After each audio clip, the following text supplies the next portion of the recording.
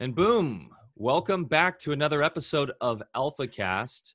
We are coming live. This is a live stream freeform podcast coming from off grid on the Smith River on the border of Northern California and Oregon. Today we have a really cool guest. John Hickman joins us from the UK to share his extensive expertise in horticulture, permaculture, and essential survival skills with his primitive skill sets that he displays on his YouTube channel, Primitive Ways. And John Hickman from Primitive Ways has heeded the wake-up call and empowered himself with the tools most essential for the likely future we now face. His extensive knowledge of horticulture and permaculture is augmented with essential survival skills honed through real-life application. John rounds his vast range of off-grid living savvy with a working knowledge in martial arts, nutrition, and psychology. John emphatically states, "I can live anywhere with no money or belongings and survive." Freedom from the grips of the control grid is John's objective and a passion we share here at the Alpha Vedic Off-Grid Permaculture Farm. Preparation is the inverse of negativity. So listen today and learn how to reconnect, reprioritize, and generally reclaim your power. It's time. So welcome, John. Welcome to the show. And of course, we're, as usual, here with Dr. Lando. How you doing today, guys? And let's kick in the show. How's it going today? Oh, good. John, good to have you here, buddy. And thanks for being with us. We've already had a good chat, off air here, and we'll see. I think got a lot of subject matter we can go into that'll be fun. I know it'll be fun for me. We live off grid here ourselves and are responsible for providing our own energy needs, our own water, and keeping ourselves warm by gathering firewood and growing food and just about everything. There's no power lines for 30 miles and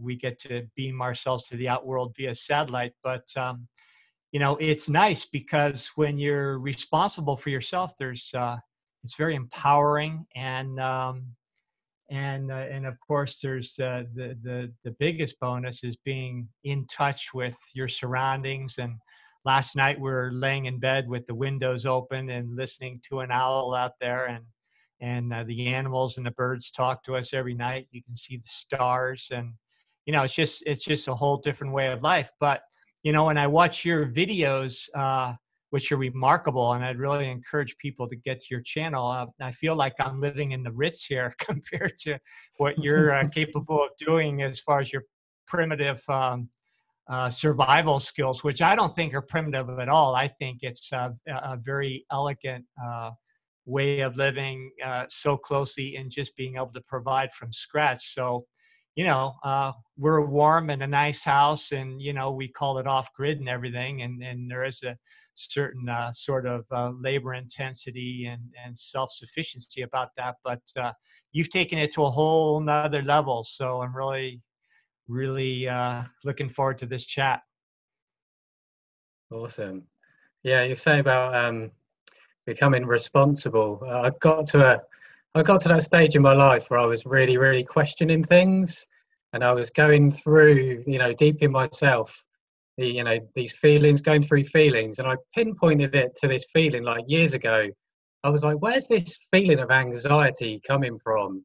And I realized that it's because I didn't know where to get my water. I didn't know where to get my food. I didn't know how to make my own clothes. I realized that I didn't actually have any way of taking full responsibility for myself and for my life. And it left me with a feeling of this kind of anxiety. And as soon as I pinpointed that, I was like, yeah, I've got to do something about this. It doesn't sit right with me not being able to be responsible. So that's kind of where it all started. I started off with bushcraft and got into the bushcraft first of all, and had all the kit, rucksacks and knives and boots and water purifiers and sleeping bags and tarps, and was really into all that. And then one day I was just kind of, started thinking, they never used to have any of this. And if I lose my fire lighting rod, if I lose any of my gear, it's like my rucksack was like a scuba diving tank. If I lose my tank, then yeah, not so good. I would become alien to my own planet, I realized. So I was around that time, I was starting to think, hold on, I've got to be okay without any of this sort of stuff. And funny, yeah, the way the universe works, literally, I think the next day I was on YouTube and I came across Tom Brown Jr. I don't know if you've heard that name before. No, I'm I a don't know big if I fan have. of I'm a big fan of Tom Brown. I read The Tracker and, fantasized about being out in the Pine Barrens of New Jersey with Stalking Wolf who taught him. And, shoot, I read those when they first came out long ago. And then he came, I think he had 2 or 3 books. And he's been a little controversial, in different circles. But I still love his books, and he's got a tracking school, of course. And yeah, big fan of him. I think and he really awoke a lot of people in this Yeah. country to, boy, what would it be like just to be truly self-sufficient? Yeah. When I came across him, and I literally saw a 2-minute interview with him, and I kind of knew straight away. I was like, no way, this guy, this guy's got all that ancient knowledge. This guy actually really knows how to survive, that where with nothing and make all his own stuff. And as soon as I came across Tom, I just ordered one of his books straight away. I quit my job. And that was it. I was obsessed. I was like, this is my purpose. This is what I've been looking for my whole life. Because I've never been a tech person. I've never been into technology. I don't like complicated things. I've always loved simplicity. I even remember being a young boy, probably 5 or 6 years old. And I remember the first time I understood the concept. I remember my mum telling me, oh yeah, we got to pay for the house. And I remember kind of being like, what? You got to pay to be here? Hold on, what? I remember that so clearly, just even being young and understanding. So if you've got to pay to be here, then that means that you've got to do something else. I can't just sit in the tree all day or just hang out in the forest. It means I've now got to go and do something else to earn the money to go and pay for that. So I think my life was probably always going to go this way. But yeah, thanks so much to Tom for passing on those skills, because I think he's is he the is just so I know who you're talking about. I think I know who you're talking about. Is he the guy who was this in the 60s, or he eventually went out and just kind of lived in the forest? He was trained by a Native American elder, and he just kind of went out and lived in the forest for a year or two. Yeah. I told you about his books, Mike. He grew up with a friend of his when they were young, who was a Native American, and this friend of his had a grandfather by the name of Stalking Wolf, and Stalking Wolf was a traditional tracker. But as you learn through the stories, that trackers, are really keyed in. They're not just reading footprints, but they can read the energetics and really read between the lines. So him and his buddy were trained to the point when they were little boys where they could go out in the Pine Barrens in New Jersey, which is actually a wilderness area there that a lot of people don't realize.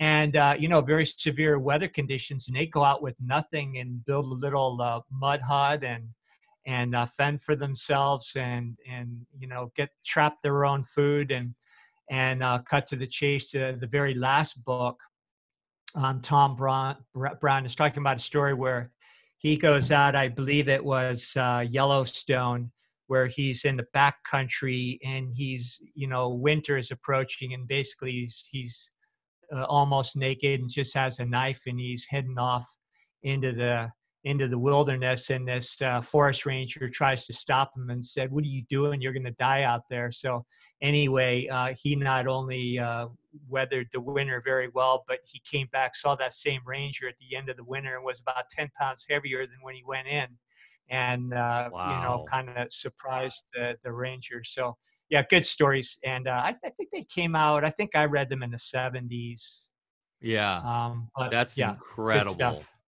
But they get really into the spiritual side of what all that, the real reason why somebody might want to get in touch at that level. So, that sounds like a good inspiration for you, John? Yeah, Tom's awesome. I heard Tom say once, if you took two people, exactly the same physical ability, the same skills, but one has a spiritual understanding and the other person doesn't, the person who doesn't have the spiritual side will, just won't last. They won't connect with the environment, and they wouldn't, make it through in time. That's what I loved about Tom. It's bringing the sort of two worlds together. It's bringing the skills, the bushcraft and stuff like that, and actually bringing the spirituality together, which is really, really important. Really important. Yeah, because that sets the foundation for the mind over matter concepts that we talk a lot about, and understanding that reality is, we control our own reality. And obviously, when you're forced out into the bush, where with extreme conditions, that plays into a massive part of survival, right? Is having the mind over matter concept, and that spiritual side is extremely important. That's why we see with the Native Americans here in this country, it was such a crucial aspect of their culture. Yeah, So, your John, mindset. tell us about what areas do you go out in Great Britain where you can do that sort of thing and be left alone? So where I live in Devon, there's a place called the Moors, which is just a sort of 5 miles away, and that's quite a big area where they have a right to roam and you can camp and be left alone. But the thing with the UK is most of the land's owned. It's very, very split up. There's a lot of people on a small island, and yeah, it's a bit more. You can't just go wandering around anywhere, but there are incredible, beautiful places that you can actually go out into the woods. But it's not like what you guys have got over there. We have chopped down most of our forest. We don't have, well, apart from Scotland, we haven't got any big wilderness areas left. So it's kind of smaller sort of bits dotted around, but really, really beautiful, like really, really stunning. But Yeah, yeah, that's what I noticed from your videos, is how lush, and I can actually do a screen share for people watching to see here, but just how extremely lush and almost jungle-like some of the terrain looks like that you're working in. yeah, it's lush then because it's the summer. And when I put the part 2 of my house video on soon, you'll see, you'll see the difference between the lushness in the summer to the winter. Oh, oh yeah. Yeah, I'm just showing some of the video here from John's channel, if you guys can see the screen share here. And this is deerskin handtail buckskin tanning, and this video is so impressive, the amount of time and effort, and we'll get into this, but just looking in the at the surrounding terrain, just how lush and green everything is. It kind of really reminds me of where we live here in by the redwoods. And I mean, we basically live in almost a rainforest here part of the No. time of the year. But I didn't know if you were actually in England or if you were somewhere more subtropical almost, for just how lush it is. Yeah, we had a good summer. We had a really lush summer. That's great. So you were saying to before the show that this is you do actually a lot of this stuff on your own property. Is that right, or is this in that area you were just talking about? Yeah, this is actually on my own property, because obviously I'm going to put sort of quite a lot of effort into this spot. I'm going to build a stone house soon and a few other clay structures, and it would be a bit annoying if I was putting all this effort in on another bit of land somewhere, and somebody could come along and maybe vandalize it or something. So yeah, it's good because I can put a lot of effort in on this bit and it'll be left alone. And I've Yeah. always wanted my own bit of land for years and years and years. I've been looking and looking and looking and never found the right bit. And then, yeah, luckily, kind of year and a half ago, I just saw this bit come up and went and had a look at it and got there and knew straight away, like, oh yeah, this is it. This is the bit. Oh, that's great. Well, hey, good for you, man. Yeah. Obviously, having your own land and your freedom to go out and play, like harking back to your childhood, right? When you're talking about, being able to do this for a living, that's amazing that you're able to do this and actually instruct and teach people this stuff, because these are skills that are going to play heavier and heavier into reality as, for our own spiritual growth that we can get back into the land and get back to nature and learn how to do these things. It's fun. But two, you know, being more self-sufficient moving forward as systems break down, potentially with, you know, stuff we've talked about, the grand solar minimum and economic issues arising and everything.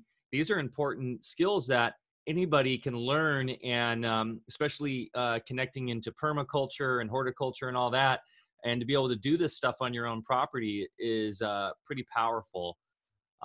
So yeah, the channel, by the way, is called Primitive Ways. It's on YouTube, and we'll put the link in the show notes below for those listening or watching. It's Yeah. the So most John, empowering thing. you made it.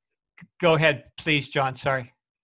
I was just saying, it's definitely the most empowering thing like that I've ever done, to, you know, to be able to just know that no matter what, you're going to be okay.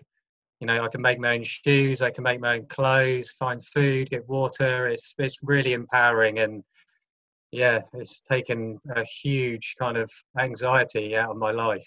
So Yeah, it's been Yeah. amazing. Well, you mentioned that you know, were your original impetus maybe was because of an anxiety that you couldn't take care of yourself, but I think it's an anxiety that's really pervasive these days in the general population.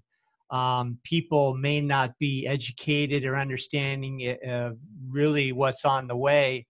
And I'm not suggesting doom and gloom, but we are in for some big changes, and they're already happening. So it's not speculation.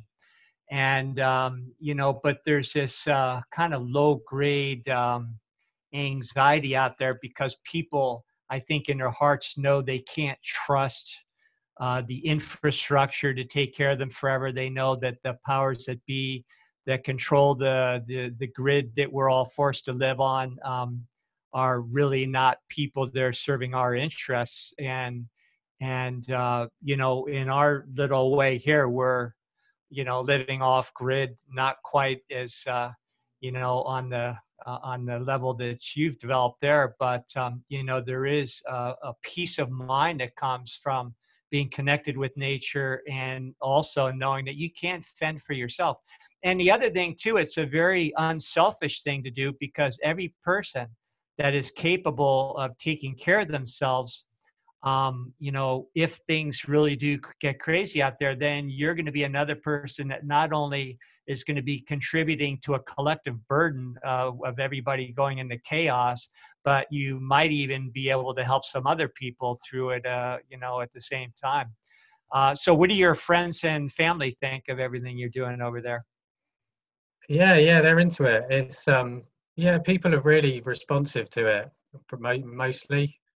Yeah, I think it's one of those subjects that attracts everyone. Like, for instance, whenever I'm teaching fire to anybody, you can see, like, the men especially, you can just see people. It captures their attention more than anything else. Like anything, you know, guys that, you know, maybe they're not so interested in sort of bushcraft or anything like that, but then when they see somebody making fire with sticks, it must be, I don't know, something in there from the primal mind that you can just see people and they're like, oh my God, this is amazing. Yeah, it's yeah, it must be tapping into an ancient part of us.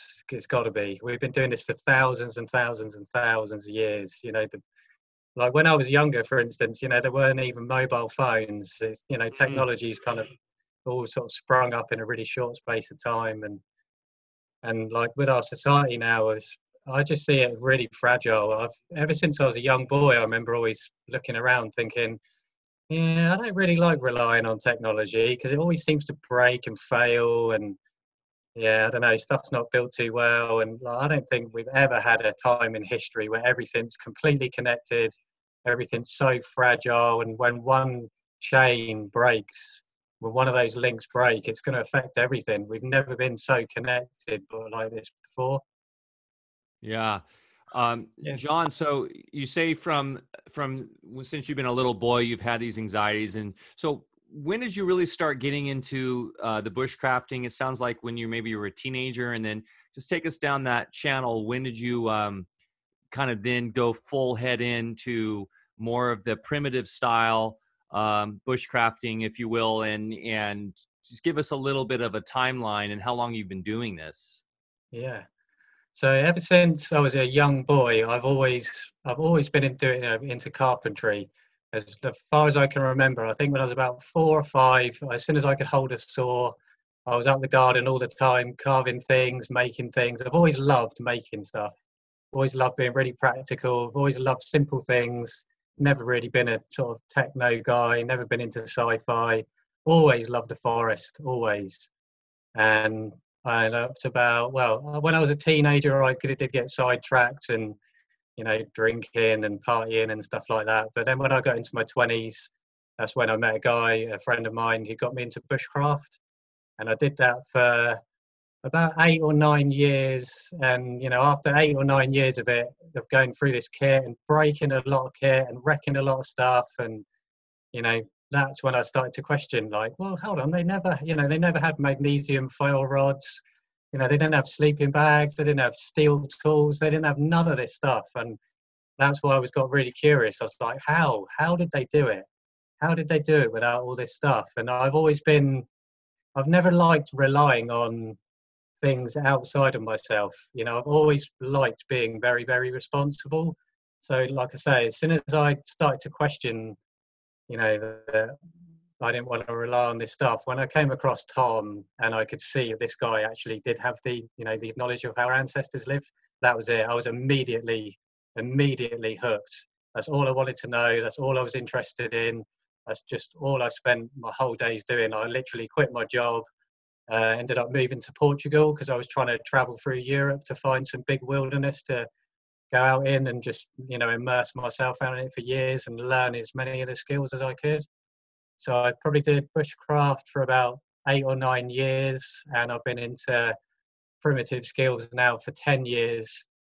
But for about 8 of those 10 years, I've literally been doing that all the time, every day, all day, and just nothing else. Just been Wow. learning, making leather, stone tools, tracking, cordage, weapons, shelter, just everything, absolutely everything. I really want to know how I can truly live without money.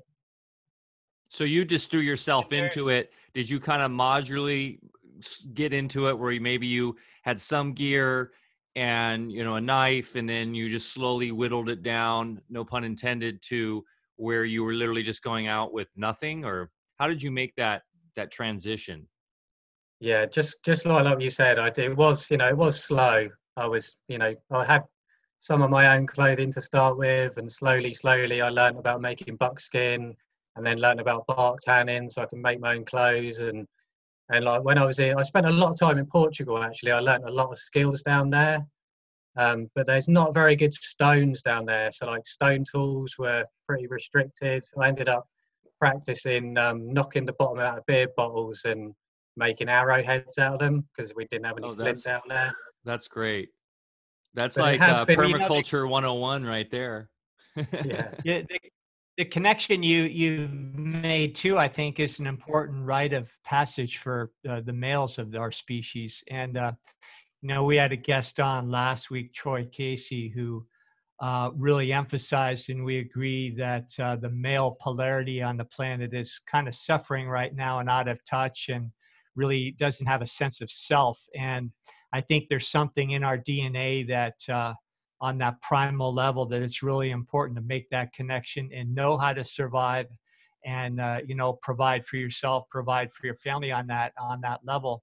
And even though we live in a technological culture now, those skills, I believe that if you do develop them, they translate into our present life. They teach us responsibility and just caring for others as well as caring for the environment, and just being accountable for yourself. And that's really largely missing, especially for boys and young men these days. And we homeschooled our kids, and one of the things we did is we sent them to Outward Bound at a certain point, which is an organization that at the time we really liked because they take young kids and kind of supervise them, but then they turn them loose in the wilderness and make them fend for themselves for a couple weeks at a time. So really important, I think, what you're doing to be able to teach that to the next generation as well.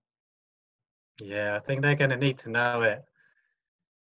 It's it's scary. I talk to some people and they kind of don't really want to know, but for me, I think we really have got rocky times ahead, and I think these skills are going to be absolutely vital. I've not got a lot of faith in the systems that we've got in place. So Yeah. yeah, I think it's going to be really, really important. Yeah, we talk about that a lot here, from the just-in-time food system to the shaky electrical grid and telecommunications grid to everything being centralized and built upon systems that are, like you said earlier, extremely fragile. And what's even probably more uh, kind of worrisome is that fact that most people this day and age are so used to that system that they don't even know how to even make a campfire with a lighter, much less something like you would do with like a bow, that you craft from wood you find and twine that you pull from reeds or whatever. And I'd love to get into a little bit of that technology, that how you like to build fire and stuff. But most people are completely useless when it comes to anything to do with being out in the bush or knowing how to forage or what's edible in the forest. And if with the things that are coming, we talk about how there's food shortages already. There's some great channels too. We're not like a gloom and doom type channel. We're all about positivity and all about finding yourself and expanding on communities that are looking to be more resilient and more in touch with their humanity and more decentralized and coming together for a more holistic approach to life. And that's in many ways a reaction to what's going on in modern society. But there's some amazing channels out there that like the Ice Age Farmer, he's great. And of course, David Devine from Adapt 2030, who would talk about everything that's going on with the food shortages. Yamasa Ranch is another one. And then there's a lot of channels out there that are covering this day to day. So if those out there listening who are like, what are you guys talking about? This is fear mongering. It's really not. It's all based on facts and things that if you do a little research, you can see how fragile the system is. In like John McAfee is a guy I love, who talks about how the economic system is so fragile and the need for crypto, and so the list goes on and on and on. And so seeing you out there just doing it is so empowering to folks, empowering to myself, because that's really what it takes. Just like we live in such a mental plane too in this modern society, where people will tend to rather just be kind of on their couch watching videos and going, yeah, that'd be cool to do someday. But actually going out and doing it is so important. And that's what you did. You just, like you said, quit your job and figured out a way to make it happen. And I think that's something that we can talk about right now, is like, what are ways that people can just start learning this stuff? Like, if let's say, I'm living in the city and I camp and stuff, and I see that, I have that anxiety about potential issues with where society is going and where I can get food and, bugging out of the city and stuff. And I got to, kind of make my way. What would you recommend for people out there to kind of get into this lifestyle in terms of becoming more self-sufficient in the bush and learning these techniques? Well, the most important things, like understanding what Tom calls the sacred four. So it's shelter, water, fire, and food. That's normally the order that you would do things in. And I think most people out there could go and knock up a shelter pretty easily. Most people know where to, I would say most people, but finding water is not too difficult. But fire, I think, is a really good way for people to get into this. And obviously with YouTube now, you can just put in bow drill or, primitive fire lighting, hand drill, whatever. Anybody can go on YouTube and find hundreds of different videos on how to do a primitive fire. So I think with fire, getting people to go out and actually find some wood and actually try and get a fire lit with a bow drill or something like that would be a really good place to start, because there's something about making fire, something about making primitive fire that really hooks you. Well, it certainly did with me, and I can see it with a lot of people. It's one of those anchors. It can really, really anchor you into it. So I would advise people to, you know, go on YouTube and just start watching videos on bow drills, because it's, you know, it's not that difficult.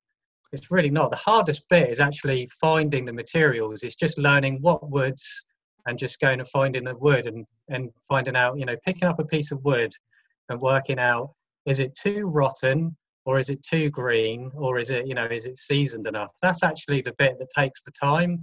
The actual, you know, getting a knife, splitting it down, making a little hole in it, putting a notch in, all that, that's actually not that hard. The bit that takes the time is just getting used to going out and finding the right materials.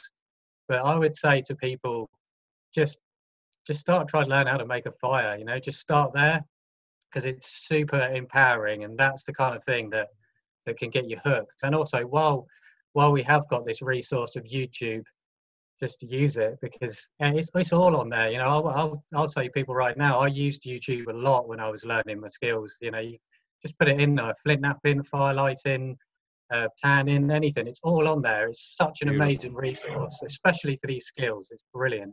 And you can do it. You can do it anywhere. If you're in the heart of London, or I mean, as long as you're smart about it, you can go if you have a little backyard or go to a park.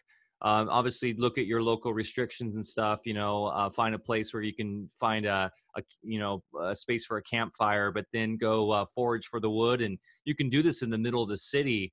That's a brilliant point there. And you say YouTube, that's where I get most of my info. I have some books. I'm a fan of books, but are you familiar with Alfie Aesthetics YouTube channel? Been around for a while, and he's a fellow bloke, a Brit. Here, I'll do a screen share. He is he's really funny too, and he just goes out and shows you how to do this survival stuff, and he's really into the foraging aspect too, with the fungus, and he knows all the Latin words for everything. He's just full of information and hilarious too, extremely entertaining. I wasn't sure if you knew him. If not, I want to connect you guys, because he is quite entertaining and a fellow countryman of yours. No, I've not heard him. No. Okay. To be honest, I don't know too many other people actually in the UK. Yeah, I've kind of kept myself to myself for a long time, just learning myself. Yeah. Anyways, his Alfie Aesthetics is his channel, and he's just this is 10 ways to make fire, natural tenders. And he just does a great job at narrating, and he's really funny too. He's very not very politically correct, you know, but he does a great job at really being educational and entertaining at the same time. And so anyways, check out that channel, but spot on with what you say in terms of using YouTube. Might as well use the technologies we have right now versus use them while we have them, and learn these skills while you can. So anyways, another thing Tom Brown got into in one of his books is how to survive in an urban environment. I don't know if you recall that, but he didn't just go out in the wilderness, but he went into the wilderness of cities, which I consider true wilderness, and survived just fine there too, because he wanted to make sure that he could survive anywhere and anytime. And unfortunately, I guess most people do find themselves in urban environments these days. But aside from that, John, where would be a good place to start with food foraging?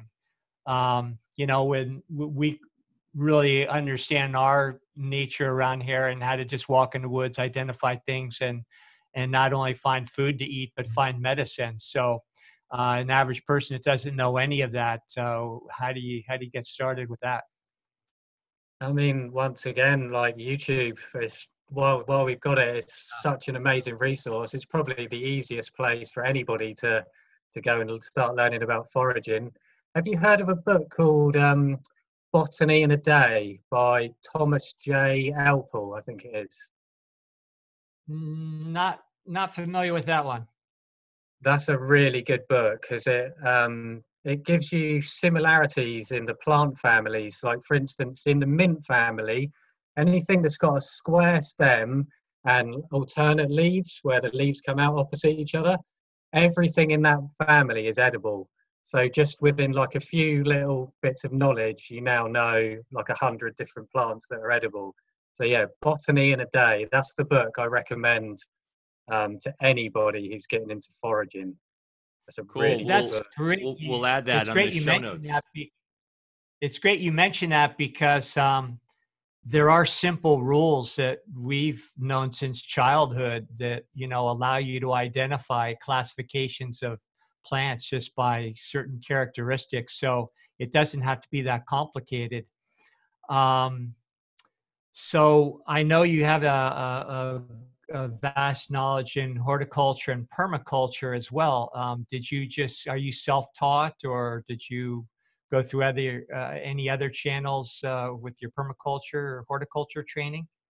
Well, I got kicked out of school a bit early on, and when I got kicked out of school, I just kind of did what most people do: went down the job centre and walked in, and they said, "Oh, we've got a job in a nursery," and I was like, I don't know, I can't really see me working with children. And they were like, "No, it's a tree nursery." I was like, "Oh yeah, I like trees. Yeah, that sounds cool." So I just kind of got thrown into it naturally. I just started working on a tree nursery and then got sent to college and learned about horticulture. So it's something that it just naturally happened. But like looking back now, it's one of the best things ever. Is when I got into all this sort of stuff, I realized like, no way, this is amazing. I know all the trees, I know all the characteristics, I know which ones are hard, which ones are soft. And so, yeah, it just kind of happened naturally.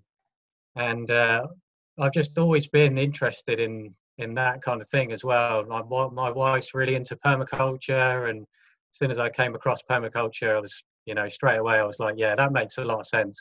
Planting things that you can just put in and leave them, rather than things you have to put in, dig them up, do this to the soil, and then put new stuff in and turn it over again. It just seems like a really backwards way of doing stuff. So when I found out about permaculture, it was straight away, that was my kind of thing for sure.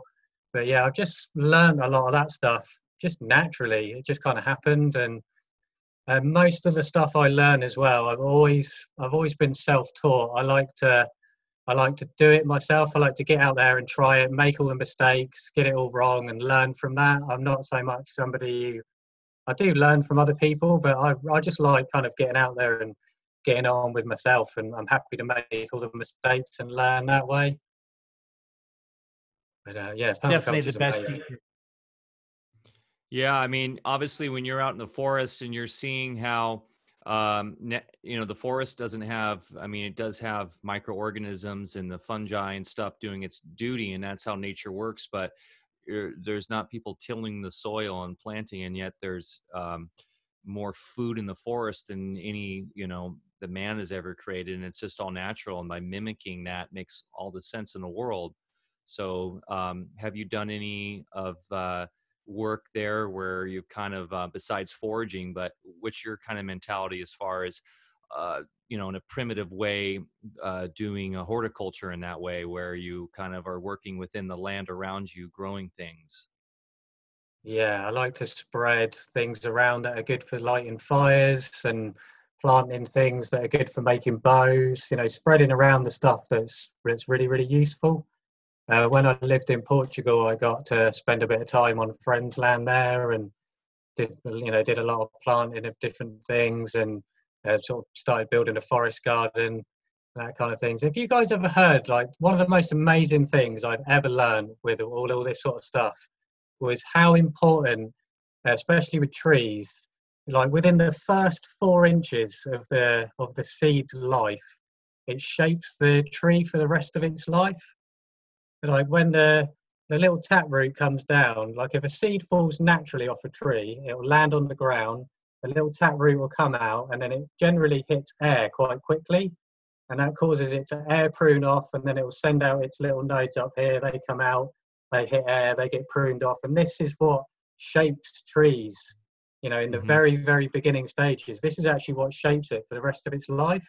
So when we do our modern stuff and we start them off, the little taproot comes down. If they're in plastic pots, the little taproot comes down, hits the bottom of the solid plot, spirals round, eventually finds a hole and then goes through.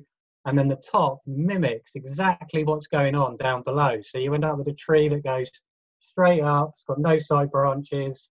Goes all tall and spindly. Not a very good healthy shape. And a lot of the time they just, you know, you get strong wind and they just break and fall over.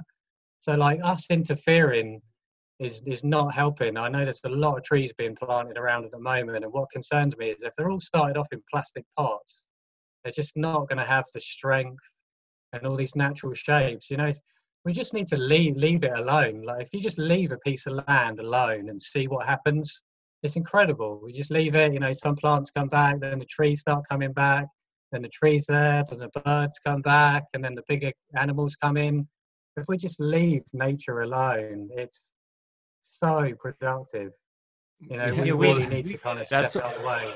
That's why, you know, we talk with ancient civilizations, you know, there's this notion that we're pretty new, right? We're only 12,000 years old or whatever, but we see how quickly nature can take over things. And if we have had massive disasters in the past, yeah, nature just comes and will cover up man's previous civilizations. We can see how it does that. So I'm firmly in agreement with you. Leave nature alone. Let it do its thing, even on your own property. We're working on building a food forest here and converting an orchard into a food forest. That's that same concept. It's that permaculture concept.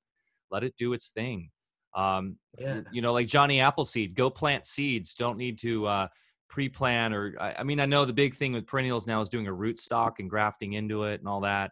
I know the theory behind all that stuff, but what you're saying is just like let the seeds fall and do their own thing naturally. Yeah, leave it alone. Let nature do the work. You know, everyone's so crazy trying to build free, you know, energy technology, and I'm like saying to people, it's already there. It's called the sun. You know, just leave it alone. Let it do its thing, and it'll be fine. Yeah, but well, Bill Gates wants to cover the sun, so yeah. In conventional horticulture studies, you know, they're always talking about crop rotations and all sorts of techniques, and they get really mental about it. You know, in my studies in agriculture, and you know, we just sat there and rolled our eyes the whole time because we already had a background in growing things and just, you know, living in nature, and you just have to let things go. You know, we know with some of the techniques that we use that plants really need to create their own communities, and then the soil and the roots of all the plants become accustomed to each other's actual and electrical events. So, you know, and then things really become robust and sturdy and just take care of themselves. But, you know, with conventional studies, they're always telling you to disrupt that. And, well, you know, if you've planted this, you know, then you want to, you know, rotate and put something else in there to do, you know, so yeah, it's just leave things alone. And isn't it remarkable too, that when you are doing the things that you're doing, that really money has no place in anything and you realize how fake it really is.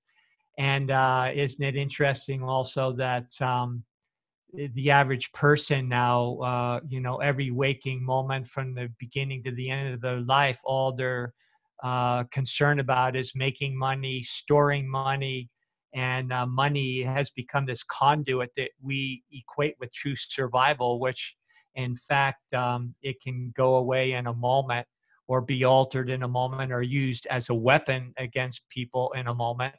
And that's exactly what's happening. So that's why what you're doing is so essential. And again, people just have this, I think, underlying sense that life is pretty tenuous these days because we've based our entire reality and our entire survival on something that doesn't even exist, which is money.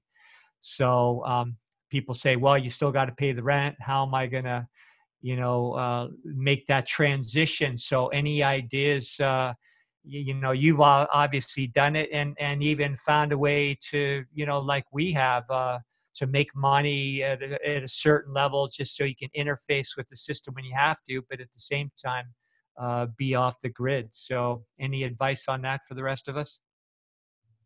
Yeah, I mean, the reason why I see money as a big problem is because it puts a price on nature. I mean, the reason we're destroying nature at such a vast rate is because we're destroying it to turn it into money. Is where if money just disappeared, then we'd realize that the value is in nature and not money. It's a shame. Money's we're in a huge catch-22 situation because most people need it.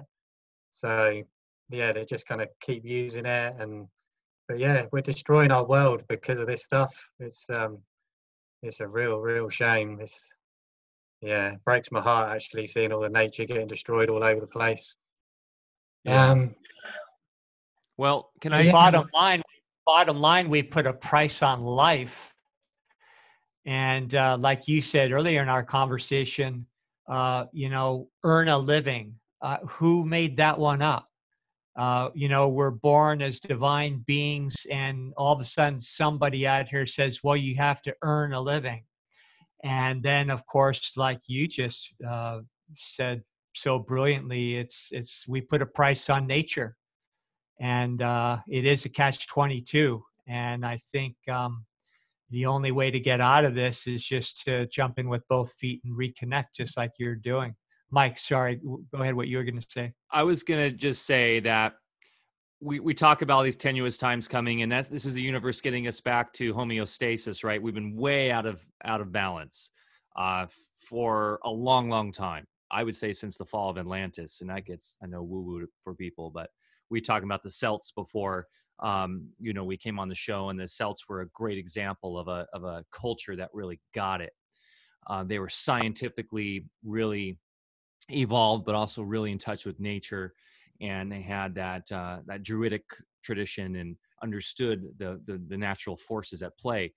But I feel like we are moving back towards that, and I'm really positive about the future we're headed towards. And I feel like as we are forced into understanding that we need to really change, the new technologies are going to merge. And it's almost like that movie Avatar, where they go and they see those people that are like working with nature, and then you have the mechanical, aliens who are really us, who come to attack them with our mechanical, materialistic, digital stuff versus the analog, organic technology. And I feel like that's the future we need to move into, and we are moving into, which will be analog, which will be organic, which will be using permaculture and resilient systems that are using the power of the sun and the power of zero point and the power of electricity and our own consciousness.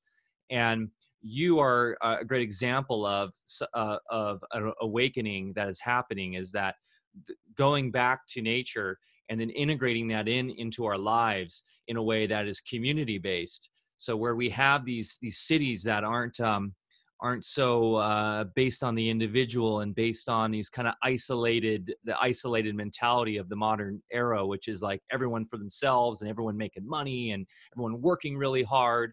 Like if you look, there's a general trend of a holistic trend towards understanding and awakening that being a human is all about being creative, and it's all about collaborating, and it's not about competition. It's not about fighting each other. It's about abundance. It's about going back to nature, and it's about understanding all these concepts.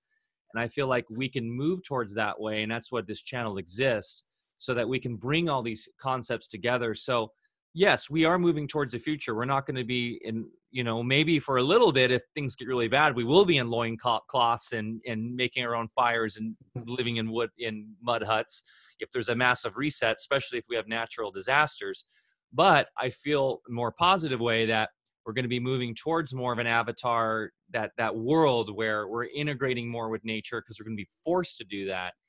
And we will knock the shackles off of the controllers and have these really cool societies, or these local communities that are integrating, a lot of the stuff you're doing. And we'll have the elders, or we'll have people like you that are playing an important role in the community as educators, where our schools, our children will be going to, will be learning all these skills, because as we integrate them into the culture. And people might say, hey, that's kind of hippie and very like idealistic, but I think we're going to be forced into it. So might as well integrate it in a much more kind of future focused way, so that we can, move forward as consciousness develops, versus completely letting it collapse and really then, living in mud huts, because that's going to be the only alternative. So no matter what, my point is, we're going to have to move this way, because the universe is forcing us this way.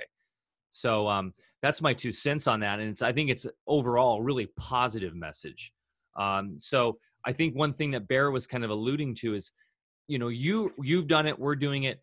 How can people, and this is something we can all brainstorm on, how can people living in the city or living rural, doesn't matter where you live, can start doing this in a way where they can stop, depending so much on money and start getting more in touch with nature, using these skills so that they can even turn a livelihood towards this. And one thing I'll say is permaculture, like getting into doing your own farming, growing your own food, you can then turn that into a living. There's a huge resurgence of small farmers who are doing farmers markets and becoming market farmers and working with, gourmet chefs and stuff and that in the cities doing that.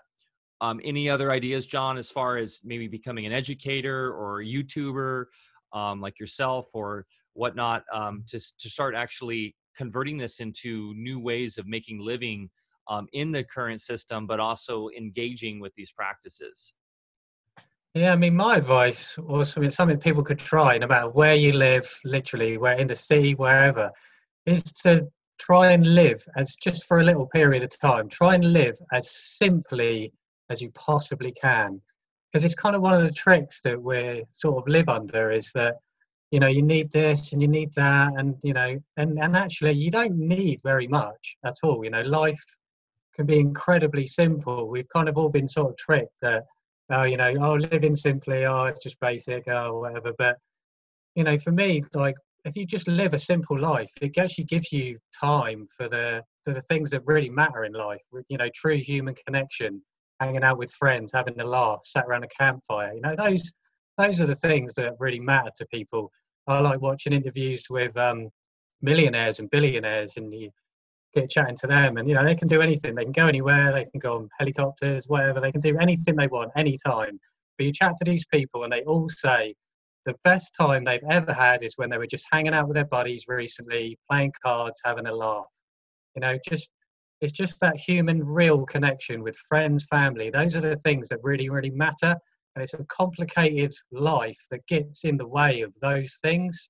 So my advice to people is try and live as simply as you possibly can. And I know it's difficult for a lot of people because a lot of people are trying to distract themselves all the time. We live in this world of distraction. People have got maybe a lot of emotional upset that they have trouble dealing with, they want to distract themselves from. So much life becomes about distraction. But I really just think we need to start living more simply. I think that's just the key to so many things, because most of the things in people's worlds is to just entertain them and distract them. But if people could get into a more comfortable position in themselves, start living really, really simply, and then we'll start bringing back the richness and the things in life that really matter. If I say, go ahead. If I say pallets, those wooden pallets that things get delivered on, do you know what those are? Oh yeah, that we use those all the time. That's permaculture 101, baby. Just use those. I went and foraged those in city foraged those and built a 3-system composting with those a couple months ago. So like anybody, pretty much anywhere over the whole world, everybody's got access to pallets.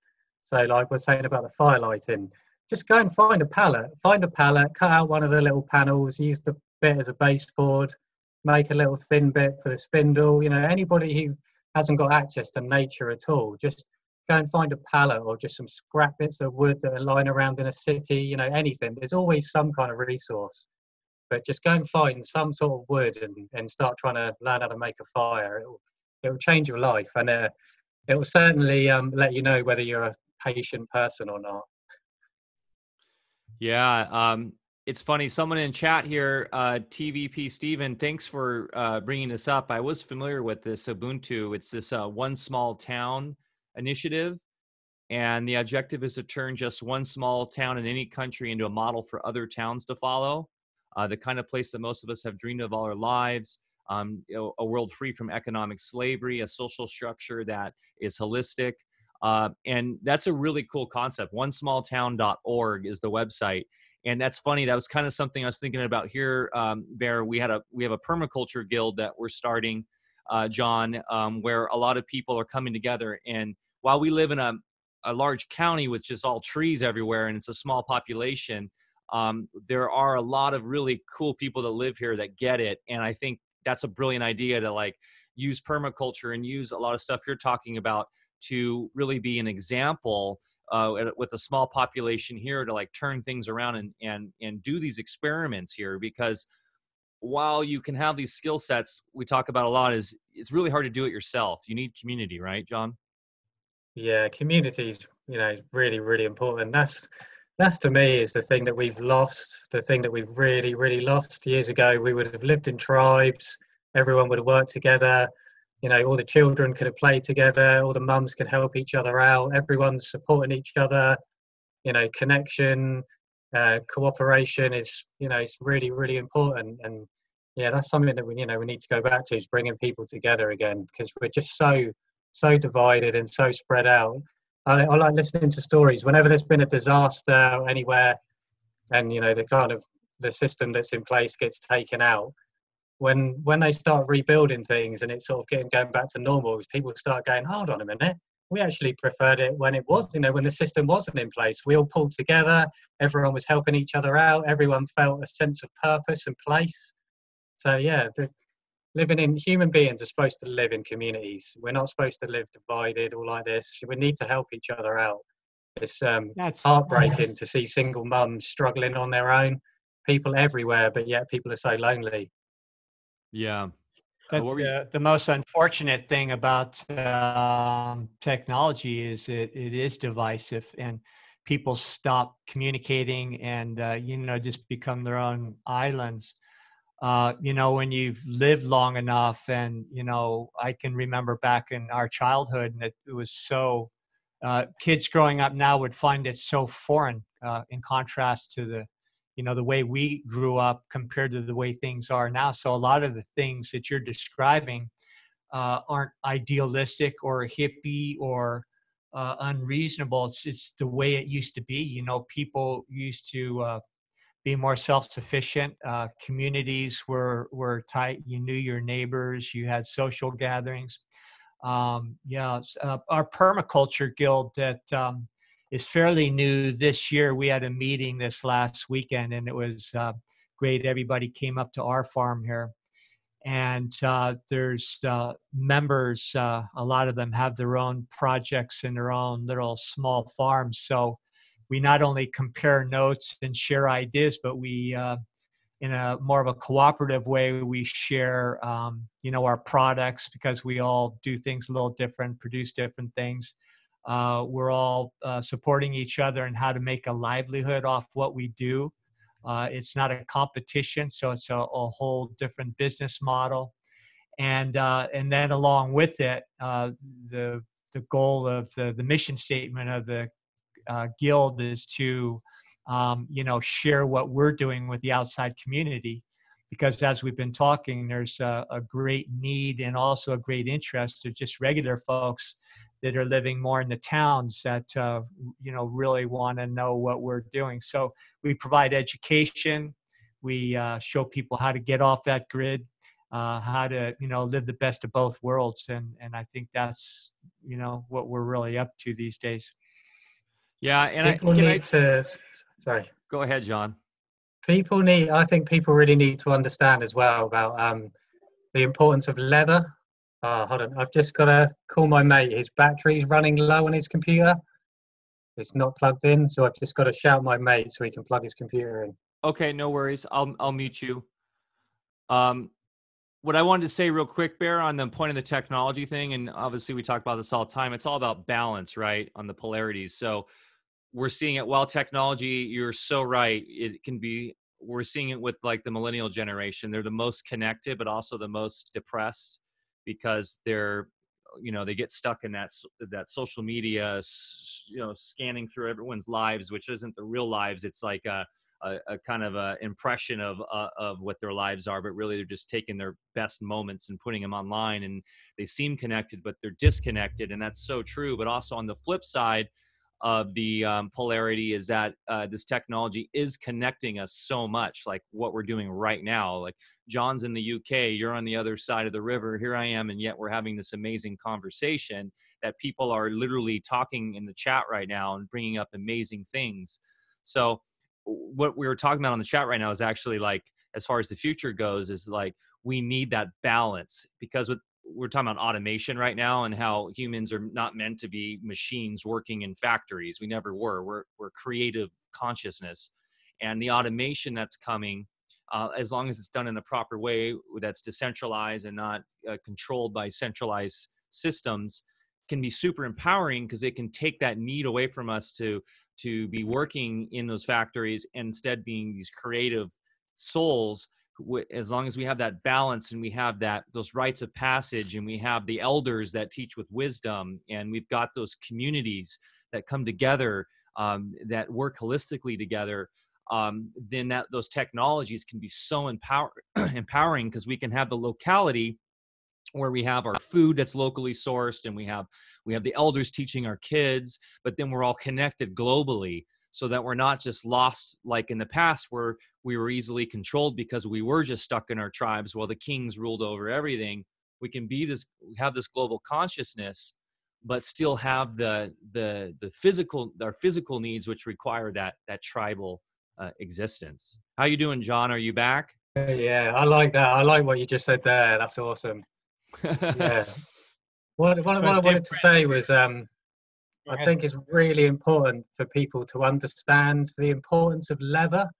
Like, if there's one thing I've learned from spending a lot of time at living outdoors, is leather is just amazing. Like, it's I think everybody should learn how to make leather, because in the future it's going to become one of the most important materials. Like, if you think, if you're anywhere in a cold climate, if you've got nothing on your feet, it's not a good place. So, being able to bark tan some leather so you can make some sort of moccasins or kind of sort of primitive boots is so important. Like, leather for clothing, it's the only clothing that you can make that will last 40, 50 years. Obviously wool's great underneath, but for an outer layer to keep the wind out and for some clothing that actually really stands the test of time, leather is it's really important. And I know leather at the moment, it's not fashionable, and obviously veganism's getting quite popular these days, and people are kind of not sort of so connected with animals, but people one day will start to realize how important this material is. It's something that, out of all these skills I've learned, it's the one that I'm most fascinated by, and that I understand is probably one of the most important skills, being able to make leather so you can wear shoes, belts, strong cordage, clothing that lasts, tents, bags, containers. It's like containers, for instance. We got containers everywhere in our modern world. Look, we got access to containers everywhere, bottles, tins, buckets, everything. But in nature, finding a container's actually really, really difficult. So it's one of those things that we can take so for granted. But if you think, when all the plastic's gone and when all the glass stuff's got broken, what are you going to use as a container? Containers are so important. So if anybody out there's listening, if anybody's got access to animal skins and tea bags, if anybody drinks tea, just get an animal skin, chuck it in a bucket, fill it up with water, chuck a load of tea bags in there, and just start learning how to tan skins. Because I actually think this is one of the things that's going to catch people out in the future, is not knowing how to make clothing and footwear. It's really, really important. Wow, that's cool. I've got it. I'm showing you doing a process right now of tanning. I think that's a deer hide. And that's a great point. Leather, I'm a huge fan of leather. And the veganism, I get it. The veganism thing and all that, we've covered that ad nauseum here. And that's goes back to how we don't have a holistic society, where we have a centralized factory society where these animals are basically treated like commodities. We don't have that community focus, like if we were truly living in a world that was spiritually inclined and holistically inclined, we would be raising our animals and using them properly in a way that was like the Native Americans would, or and life serves life, and our consciousness is what actually creates the reality around us. These animals are here because we brought them here, we created them, and as long as we're in balance with them, we use each other, and life eats life, and that's spot on. Another thing too is beeswax. That's something that for instance, my wife's we're getting into beekeeping, and that's present she's doing for Christmas is we're really big fans of using different fabrics with beeswax for instead of plastic wrap for food, storing food and stuff. But leather, as far as using leather for pouches and storage and transporting things and shoes, great point. That's a fantastic point you're making there. Yeah, when nature grows back, when you're going to be pushing through nature, there's only one thing that you can have wrapped around you that's going to protect your body and it's going to stand the test of time, and it's leather.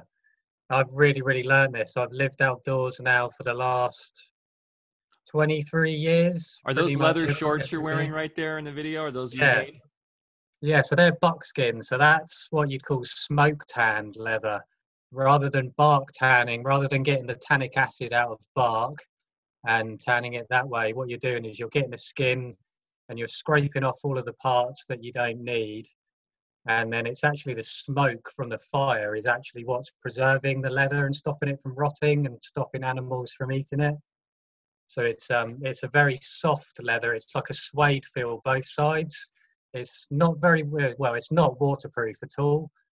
If it gets wet, it kind of acts a bit like a wetsuit. It does kind of keep you warm to a certain level, but ideally the buckskin makes really good underlayers, and then bark tan leather you'd wear, to make like an outer layer that's more waterproof and more windproof.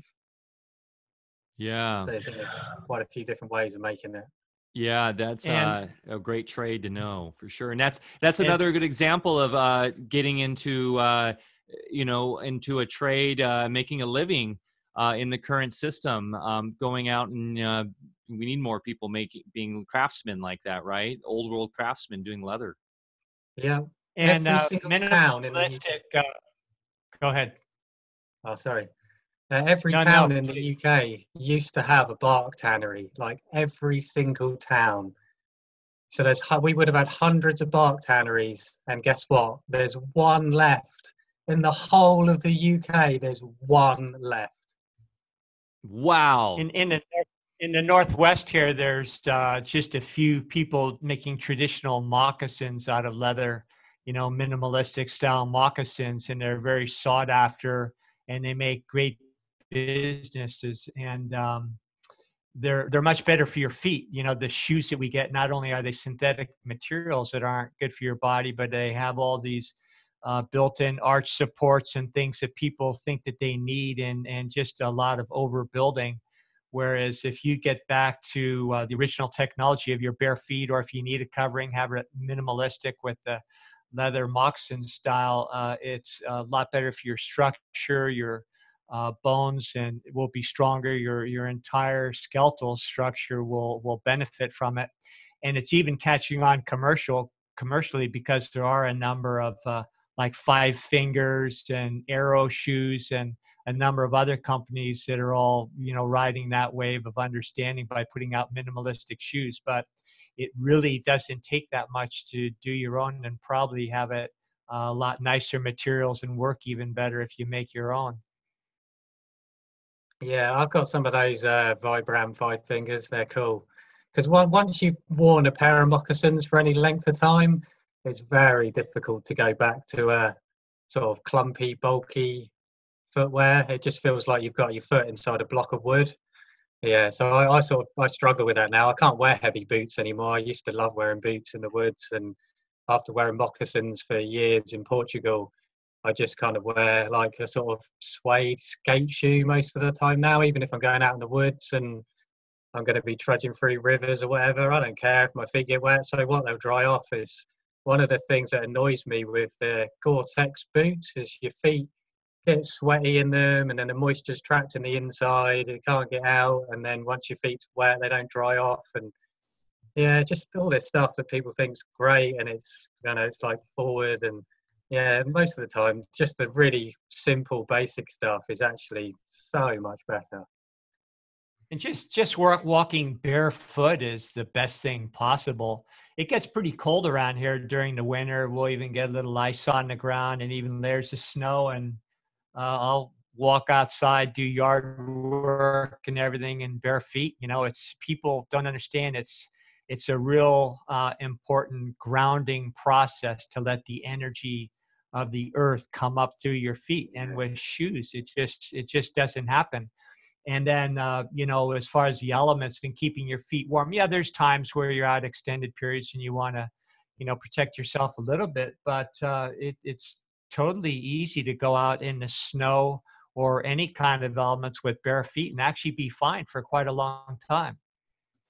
Have I you do it all guys the time. heard? Have you guys come across Wim Hof? His name is. He's Yeah, known as the he's, Iceman. Big yeah, fans. Big fans. I jumped into his program with both feet when he first came out, and I was already doing kind of versions of it. But yeah, I do cold therapies every single day, and a real important thing. And another part of just being out in the elements, you know, is just not being afraid of temperatures. And then, you know, of course, he's proved that it's actually good for your health. It's also Yeah, good for your really good. mind. Yeah. It saved my wife's life. One morning, my wife woke up and her left arm had gone completely blue. We didn't know at the time, but she had two 12-centimeter blood clots in her main vein. So she got rushed into intensive care. She pulled through, and when she came out, she was having to go on these sort of injections to thin her blood. And at the time when all of this was going on, I was really into Wim Hof, and I had a wheelie bin out the front of our house that I'd fill up with water, and I used to go out there every morning and break the ice and then get in there. And my wife had come back. She'd been back from the hospital for about a week or so, and she said to me, she said, I'm gonna start going in that bin of cold water. I think that, you know, I think it's gonna help. And she got in there the first time. She got in the water for like 30 seconds, and she noticed that afternoon, because when she would exercise, her arm would start to go blue again because the blood wasn't circulating properly. But after 4 times of going in the cold water, her arm had stopped going blue. And 2.5 weeks later, she went back for another scan, and the blood clots were completely gone. And that's just from getting in cold water. So yeah, it's amazing. I know there's testimonials of people with arthritis and autoimmune disease. Obviously, it's really good for blood clots, cardiovascular disease, cancers. It's amazing. It's one of those things that actually It's works. it's the best healing modality available, and it's completely low tech. Back in sports, you know, we knew that if you want to recover, you know, after practice, if you hurt yourself, you jump in the ice tank. And then it came to a point where we didn't even wait to get injured, you know, during intensive trainings like 2-a-day football camps and that sort of thing, where you're just pretty beat up every single day. At the end of the day, you jump in a full submersion ice tank. They had those like aluminum vats, you know, that look like those hydrotherapy whirlpools that they use for athletics, and just fill it up with ice, and we just sit in there. And after a while, you actually got used to it. It was torture the first few times, Yeah. you know, because you literally ache and go numb. But yeah, ice is the best thing. That's why when Wim Hof came in and demonstrated with, you know, research, you know, the things that were happening internally, and then also coupled it with certain breathing techniques. Uh, yeah, love the guy and what he's doing. That's Yeah, amazing I that think you found that your wife's found that. Same thing here. I've been dealing with pain and from a childhood injury, and nothing would work. And Bears tell me at Wim Hof for years. I finally jumped into it September, and I'm now, or October, beginning of October, I'm now 2.5 months in, every day doing the protocol, the 3 cycles of breath. And I took a cold shower right before this talk. I've been doing a cold shower, freezing ice water every day, and my pain's gone. The inflammation's down. I feel amazing. It's totally changed my life. I've dove into more breath work now. I'm really like going down channels I never knew existed. Wim, yeah, he's an inspiring character for sure. Yeah, he deserves a Nobel Prize, I think. I think what he's contributed to humanity is amazing. Yeah, I hope I get to meet him one day to say thank you. What a legend, absolute legend that guy is. He is. And, so I'm sure you're using a lot of those practices because you're out there with just like that video is showing, you're wearing some like a leather shorts that you made yourself. And that's it. And it's not super toasty in England where you are all the time. I mean, are you out there in the elements doing that kind of stuff?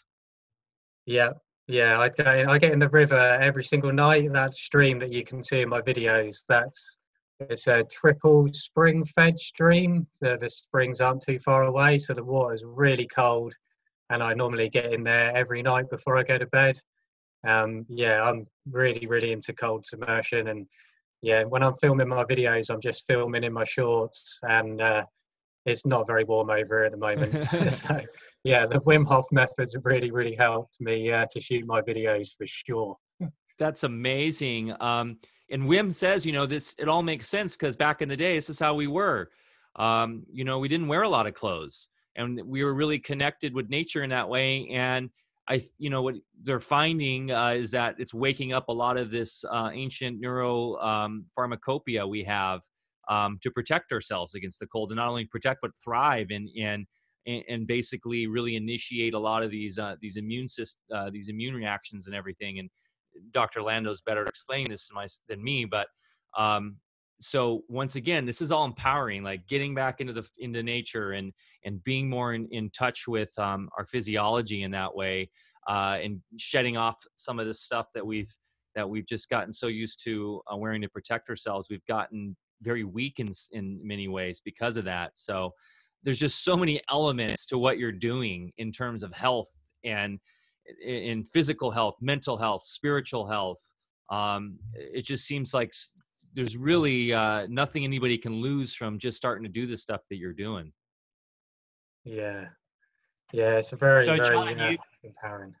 John, it sounds like you've had a background in martial arts too, and martial arts, I think a lot of people equate it with fighting, and there is that element involved, but it's really about learning how to move in natural flowing movements that mimic the normal spirals and the way nature moves in its creative cycles, and also of course learning how to use your mind to direct your energy, and also to just allow yourself to not be let's just say a victim of your environment, but actually in control of your own world. So how has that played an important part with you? Yeah, to the martial arts that I'm really interested in now is Wing Chun. I used to do kung fu and boxing and kickboxing, that sort of stuff. And then I was really fortunate when I was in Portugal. I just happened to meet a guy who'd been doing Wing Chun for like 28 years, and he said, yeah, come over, and I'll give you an all-day lesson for €20. So it's been a blessing. I spent like 6 months with this guy learning loads and loads off him. Like Wing Chun's been, I've always been fascinated with Wing Chun, and I was so blessed to actually find somebody that could, really, really teach me one-on-one. And, this is why you do that, that's why you do that. And Wing Chun's very much about like the kind of things you're saying, understanding energy and the movement. It's brilliant. And it's also helped me as well condition my body. I've got one of those wooden dummies that you see people train on, and I've been amazed actually for years. Right, cool. I've been amazed how tough the human body can get, when you hit this dummy over and over and over again, how conditioned all the tendons and ligaments get, how dense the bones get. And like when I sleep outside now, I'd sleep on pretty much just straight onto the bare clay ground, and my body's got used to it now. It's just a lot tougher, and And I just think that's something else that we're sort of suffering from. You know, we live in this such comfort padded world that it, you know, weakens our bodies. As well, as soon as you get outside and start actually getting connected with the outside world, it, you know, it really toughens you up. And yeah, it's just something else that we're really missing. In Chinese medicine, they call that Wei Qi. It's more the surface protective energetic. And it's true that you do toughen up your tendons and connective tissue with that kind of training. But what you're really doing, like Wim Hof talks about, is, you know, you're using your mind to cultivate your own energy field. And, you know, like in football in the old days, we'd, you know, I tell the story all the time where you first couple weeks of training, you know, you're black and blue at camp and just sore all the time. But then, and we used to call it hitting shape. A couple weeks later, you were fine. You know, you'd take the same hits, do the same training, and no bruising, no pain, no nothing. And now I look back with what I know now, and I realize what we were really doing. Sure, we're toughing up our physical body, but it's more about developing that shell of Wei Qi. And we're working on the Wing Chun dummy, which was always one of my favorite training techniques. It's Wing Chun is absolute economy of motion, and it's all close in. It's the basis of Bruce Lee's system, which is I got into it actually through studying him, you know, back in the 70s and early 80s. But yeah, and then also using their different herbs that anybody can pick or grow themselves that you can apply on your skin, and it has that same energetic effect to, you know, toughen your hands and your extremities. So when you do strike hard surfaces, there's no damage to your body. And then, of course, what those martial arts techniques do mostly is you do with the internal training, where you're literally packing, you know, the energy that you bring in with the breath. And, you know, when Hoff is big about breath work, but with breath, if you understand what you're doing, you can, you know, bring the energetics, you know, in the atmosphere into your body and pack your bone marrow and just make your body resilient from the inside out. So now that gets a little advanced and it seems a little too busy probably for the average person. But with everything that you're talking about here today, it's just as far as just going out into the elements and feeling at home and just curling up in a ball on the ground and being totally comfy and actually luxurious is something that would be a good knack to develop. And it's nice to be able to do that. Martial arts is, you know, I know in my background, it's been a real important part of the whole experience. Yeah, something that I think a lot of people as well, like when they, you know, go outside and go camping, people sort of think like they're not going to be so comfortable or whatever like that. I find that the more skills that I've got, the more comfortable I am. Like, for instance, there's one of the videos on my YouTube channel where I'm just building like a little leaf hut, a survival shelter. And when you're filling up the inside, the insulation to keep you warm, before you stuff all that in, I put like a bed of quite thick, small twigs in, and it acts like a little springy mattress. And then you put grass on the top of there, and then put some leaves on. And then when you climb in there and get on top of all that, it's so comfortable. It's so comfortable and warm. Like, one of the techniques I like when I hang up a hammock is, rather than taking an under blanket with me, I'll hang the hammock up quite low to the ground and then bunch loads of leaves up underneath it. And then in the morning when you wake up, I'm super toasty warm, and you just put your hand in the middle of the pile of leaves. And it's like a fire in there. It's so warm. It's, you know, just with a few simple bits of knowledge, you can actually be really comfortable and really protected. Yeah, you got to get off the ground, right? You lose a lot of your heat through the ground if you don't. And I've seen just through bushcrafting videos, spruce is a great tree for that because it's springy to use as natural bedding. And also, I've seen some great videos on people using fire with fire shields, right? So where you use on one side of the back of the fire, you use wet logs or logs that aren't so seasoned so they won't catch on fire, and then it bounces that heat back and then if you create the right structure that has a backing behind you, you can kind of get this like pocket of heat where you could be out in negative 10 degree Fahrenheit weather and be fine. Yeah. Quick question on the hammock thing. Have you made like your own leather hammock, or are you still using kind of traditional hammock? Well, I have made a buckskin hammock, but it's not in any of my videos yet.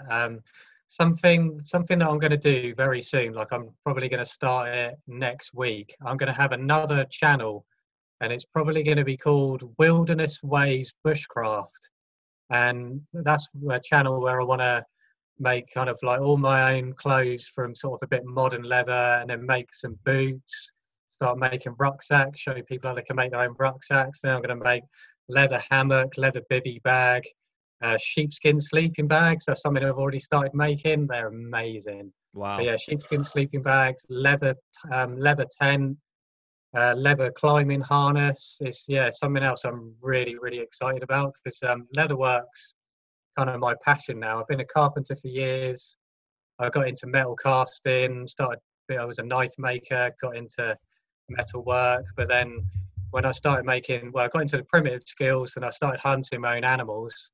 And then obviously I had skins, and I was like, well, I'm not just going to throw it away. I've got to learn how to make my own leather. So as soon as I started learning how to make my own leather and working with it, that's when I realized like, leather's actually my most passionate thing. I just think it's such an amazing material. There's so much you can do with it. So sheepskin sleeping bags, that sounds amazing. So the inside is actually sheep fleece? Yeah, I'm getting like Wow. really thin, kind of imagine like 1 mil thick upholstery leather that's really, really waterproof. So then I'm hand stitching a kind of sheepskin sort of, like a sleeping bag shape out of the leather. And then the sheepskins are glued into the inside of that. It really is I think amazing. That sounds warm. that sounds like an amazing marketing idea. I mean, I'd buy one of those immediately. That sheepskin is so comfy. Yeah, it's probably the best thing I've ever made. I made a lot of bags and some boots and some other knives and stuff I'm pretty proud of. But when I made one of these sheepskin sleeping bags, I made one for my daughter first, because I wanted her to come camping, and I thought I want her to be super warm and cozy. So I made her this sheepskin sleeping bag, and then as soon as I made one for her, I was like, oh my god, that's amazing! I've got to make myself one now. Yeah, it's really exciting. So I'm really excited about starting this other channel, because it's going to be kind of mixing a lot of the skills I've learned through the primitive stuff, and then actually mixing it in with a lot of modern stuff, and showing people how they can actually make all their own kit that's going to last a long time. But yeah, show people how they can make it all themselves. Wow. Well, let us know what that channel link and everything is, and we'll make sure to share it with our community. We've got a great community on Telegram. If you guys out there are listening or watching and want to join in on the daily conversation, it's Telegram t.me/Alpha Vedic. And we'll also add that link to the channel, for that new channel on the show notes and all that for you, John.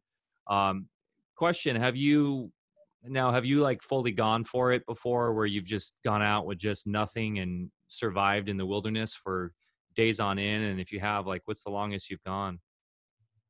Yeah, I did a really, really long time, like a few, 3.5 months with no connection to the modern world, where I was eating mice, shrew, rats, pigeons, worms, little birds, like anything. Yeah, I've done it it was in a warmer climate. I've not done long-term survival in a really, really cold climate, but yeah, I have spent many, many days, hours, months just fully immersed in it.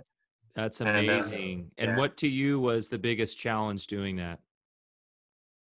The biggest challenge really is your own mind. Your own mind is the one thing that can be can definitely be the most challenging. Obviously, sometimes you can get a bit lonely. I mean, I love it. I'm really good with my own company. I just love being in nature, and obviously, you know, you can't eat chocolate. You don't have all these foods and stuff that taste great. So that's something that takes a bit of adjusting. Is you know, having a diet which, you know, Did is you not did what we you used find to. that you were in constant search of protein? Yeah, I mean, I'm a real meat eater anyway, so I'm always searching for animals. But when you're in a warmer climate and when your body's in sort of natural ketosis and you're not eating sugar and you're not eating the carbs, your body's naturally not so hungry anyway. Once you've been on that diet for a while, your body settles into what you would normally eat. You know, stomach shrinks right down. So that's not really an issue. I'd say for most people, it's going to be your mind, which is probably going to be the most challenging thing. But it's different for everybody. I personally, I loved it. I love living that way. I'd happily live that way forever. I'm really, really into it. Did you do a lot of meditation and martial arts while doing that too? How'd you fill your time when you weren't foraging or building structures and stuff? Yeah, yeah. Martial arts, meditation. You know, you're always doing something, whether it's making cordage or you know, whittling something. Because I was using a lot of stone tools, so things take way, way longer to make when you've got stone tools, especially if they're not very good stone tools. So yeah, I was never bored. You know, there's always something to do. There's always something to get prepared for. You're always keeping an eye on the weather or tracking animals, or you know, the natural world's so fascinating. As soon as you become aware that there's just stuff going on around you all the time, when you slow down as well, that's something else that if people who've got access to nature, I recommend just go walk out into nature, find a nice spot, and just sit down and just don't make a sound and don't move for a whole hour. And you will not believe what's really actually going on around you. That, you know, most of the stuff just hides from us because we move so quickly all the time. Yeah, I'm adamant. I'm a kind of a nut when it comes to fishing. We live on the Smith River here, and actually we've been getting a lot of rain this last few weeks. So the river's up, the steelhead are coming in, the salmon have been in, and that's my favorite thing about that. Besides the skills needed in the hunt for the finding these fish, these majestic creatures here, but is just being in the nature by myself or with my dog, and kind of getting that meditative phase of, you know, drifting down the river and witnessing everything around you, or else an owl will come out of nowhere or a fish will jump, and you get caught into the majestic kind of rhythms of the world that we can lose track of very easily. And having hobbies like that, whether it be hiking or whitewater rafting or you know, getting out in nature and doing things, just going out, like you said, meditating and stuff. Talk about if you have any anxieties or any depression or any kind of issues, nature will be probably the best things you can do to alleviate those. Yeah, I find for people, you know, especially people suffering with mental health, having a purpose, having a focus, I just think so important. I've noticed in my life that, you know, if I've not got a goal or a purpose, sometimes you can feel lost. We've got I don't know if you follow boxing. There's Deontay Wilder recently fought a guy called Tyson Fury. He's from England, and he has suffered a lot of mental health issues. Once he'd won the world championship, he completed the goal he'd been working for his whole life. So it left a sort of void in his life. He'd lost his purpose, and he, you know, he went down. He went serious mental health issues from it. He's got a family.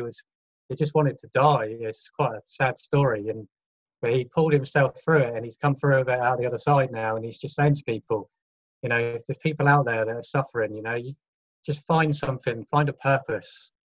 And I think that's kind of the big sad story with humanity these days, is a lot of people don't have a purpose anymore. I think it's really important for people to have a focus and a real purpose in life. Yeah, yeah, no, that's a huge part of the modern condition. Is people are just kind of funneled from literally the second they're born, they're kind of funneled into the system, and they are completely out of touch of who they really are or what their point of being here. And once again, we're seeing a great awakening right now, though. People are really getting back in touch with all this stuff. And there's massive trends right now of travel, people traveling and going to like the national parks here in the United States are seeing some of the biggest numbers ever. The whole van movement where people are just, picking up and selling their house or their apartment and moving into a van and just traveling in that. The tiny home movement, permaculture, the Earthship movement. There's just all these like really cool things happening right now where people are really being forced to get back in touch with themselves in these ways, and it's really fun. So, but yeah, you're right on, man. Yeah, but I will say overall, I'm seeing the trends going in a very positive way. Yeah, you're right. It's all this stuff is getting really, really popular now. I don't know if you guys have there's a channel on YouTube called Primitive Technology. Is a Love guy it. from Australia. That guy Yeah, he's the crushes. guy who got it all started. I know he was the guy I think who actually started making the videos where there's no talking and no music. It's just the sounds of him doing whatever he's doing. Love that guy. But you look at how many subscribers he's got. He's got almost 10 million subscribers. So it just shows that, this is something that people are really, really interested in. And I really hope that this movement grows big time. I really hope it's something that really, really takes off. Have you seen that other channel? I'm blanking on the name of it. I think it's somewhere in Thailand or somewhere in the tropics or in somewhere in Asia. And it's just these two guys who are kind of sped up and they build these massive structures. It's all primitive. It's just their hands and sticks. And they'll build like full on 10-story tower with a pool. And I'll have to find the link there. But my kids just love watching that. It's really entertaining. Same thing, no music or anything. You just hear the birds chirping in the background, kind of sped up. And they'll build these very impressive structures with just their hands and like a stick. And they'll build pools and they'll build full on like resort looking structures. It's really cool. Yeah, I've seen those. There's a few channels kind of popping up like that. Yeah, I find it's entertaining and good on them. Like there's some great skills. A lot of the stuff they build is it's not necessarily practical, but good on them. One of the things I'm really trying to do with my channel specifically is to actually show the skills that are actually really, really useful, and the shelters and stuff that I want to show people are ones that are built, because they're going to last and they're really practical and they're safe. Something I do know from watching a lot of the structures built on YouTube is I can't imagine that they last very long. I think a lot of these structures are built and probably within a couple of months they're falling down. So one of the things I want to show is how you can build these primitive natural structures, but build them in a way that they're safe and they're going to last. Yeah, that's a great point. I just dropped your channel in the chat here. Well, let me help you out too, John. We got to get you your channel name and your link there. You have enough subscribers now to do that. But yeah, I just dropped it in there. We'll put it in the show notes. It's called Primitive Ways. And let's get the subscriber count up here, guys. This content's too good to have this low of views. Kind of like how we are right now. We're new, you're new, so we're helping each other out. But this really great content. So Primitive Ways is the YouTube channel. Just dropped it in the chat. We'll make sure we get it in the show notes too. And please go follow John on his journey as he educates people on how to get out there and use these skills. Have fun with it. Any parting words for our community, John? Yeah, get out there and start trying it. You won't believe how these skills, how they'll change your life, how they stimulate your curiosity, how they give you as well. They really give you kind of your intelligence back and understanding how things work. And all these things that I've learned as well, so much of it you can transfer to the modern world. Like whenever, like for instance today I was just helping my friend do a bit of painting and a bit of plaster work and patching off his roof, and it just all seems so easy because of all these skills that I've done. But I just think people just get out there and just go for it. But yeah, people should definitely start trying to learn how to make primitive fire, because that's the one that that's a journey. That's a really, really cool journey to be on. And also Tom Brown's got a lot of sort of storybooks and stuff like that, but he does have these field guides. There's one called Living with the Earth, and then there's Wilderness Survival, and then there's Urban and City Survival as well. But he's got some field guides. So if anybody's interested in these skills, obviously YouTube's great. But if you want a book which has got all these skills in it, then just get Tom Brown Jr.'s Wilderness Survival. It's an amazing book. Very cool. Yeah, and also you just, I mean, having these skills, you walk around wherever you are with a lot of confidence. It's like kind of like doing martial arts. Well, you do that as well, but it just gives you an air of, you know, confidence and that you are equipped to be able to handle yourself in any situation. And that's a powerful thing for anybody to have. Also, speaking of field guides, I've had this one for 10 years. John Lofty Wiseman, a survival handbook, SAS. I don't know if you're familiar with this, and this one's great. It's got everything from doing all your different traps, and it's got great color photos here for foraging with, you know, wild foraging. It's basically an all-in-one book for surviving out in both, you know, any climate, land or sea. So John Lofty Wiseman, I think he's kind of a legend in the scene too. But anyhow, yeah, it makes sense. Like, get a book, get these kind of guides, because if when you really will need them, you won't be able to get on the internet. So use the internet now and use YouTube, but you know, power's out and you really need to start using these skills. You won't be able to access it online. So develop libraries, get books, because those are important to have too, as far as those, hey, that's a type of primitive technology, right?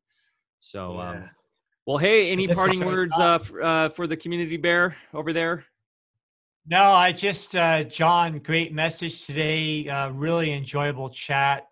Thank you so much for everything you're doing, and good for you to just get out there and do it, because that's what it takes. And thank you, and I'm sure we'll be in touch, and I'd love to see you over on your side of the pond someday there. Oh, that'd be awesome. Yeah, thank you so much. Yeah, and I've got a lot more really good videos to come. I'm actually really into doing the YouTube videos, and I'm going to make a lot more stuff, and I'm really, you know, keen to spread it and share it with people. So yeah, just keep an eye on my channel, because there's a lot more stuff coming. Wonderful. Absolutely.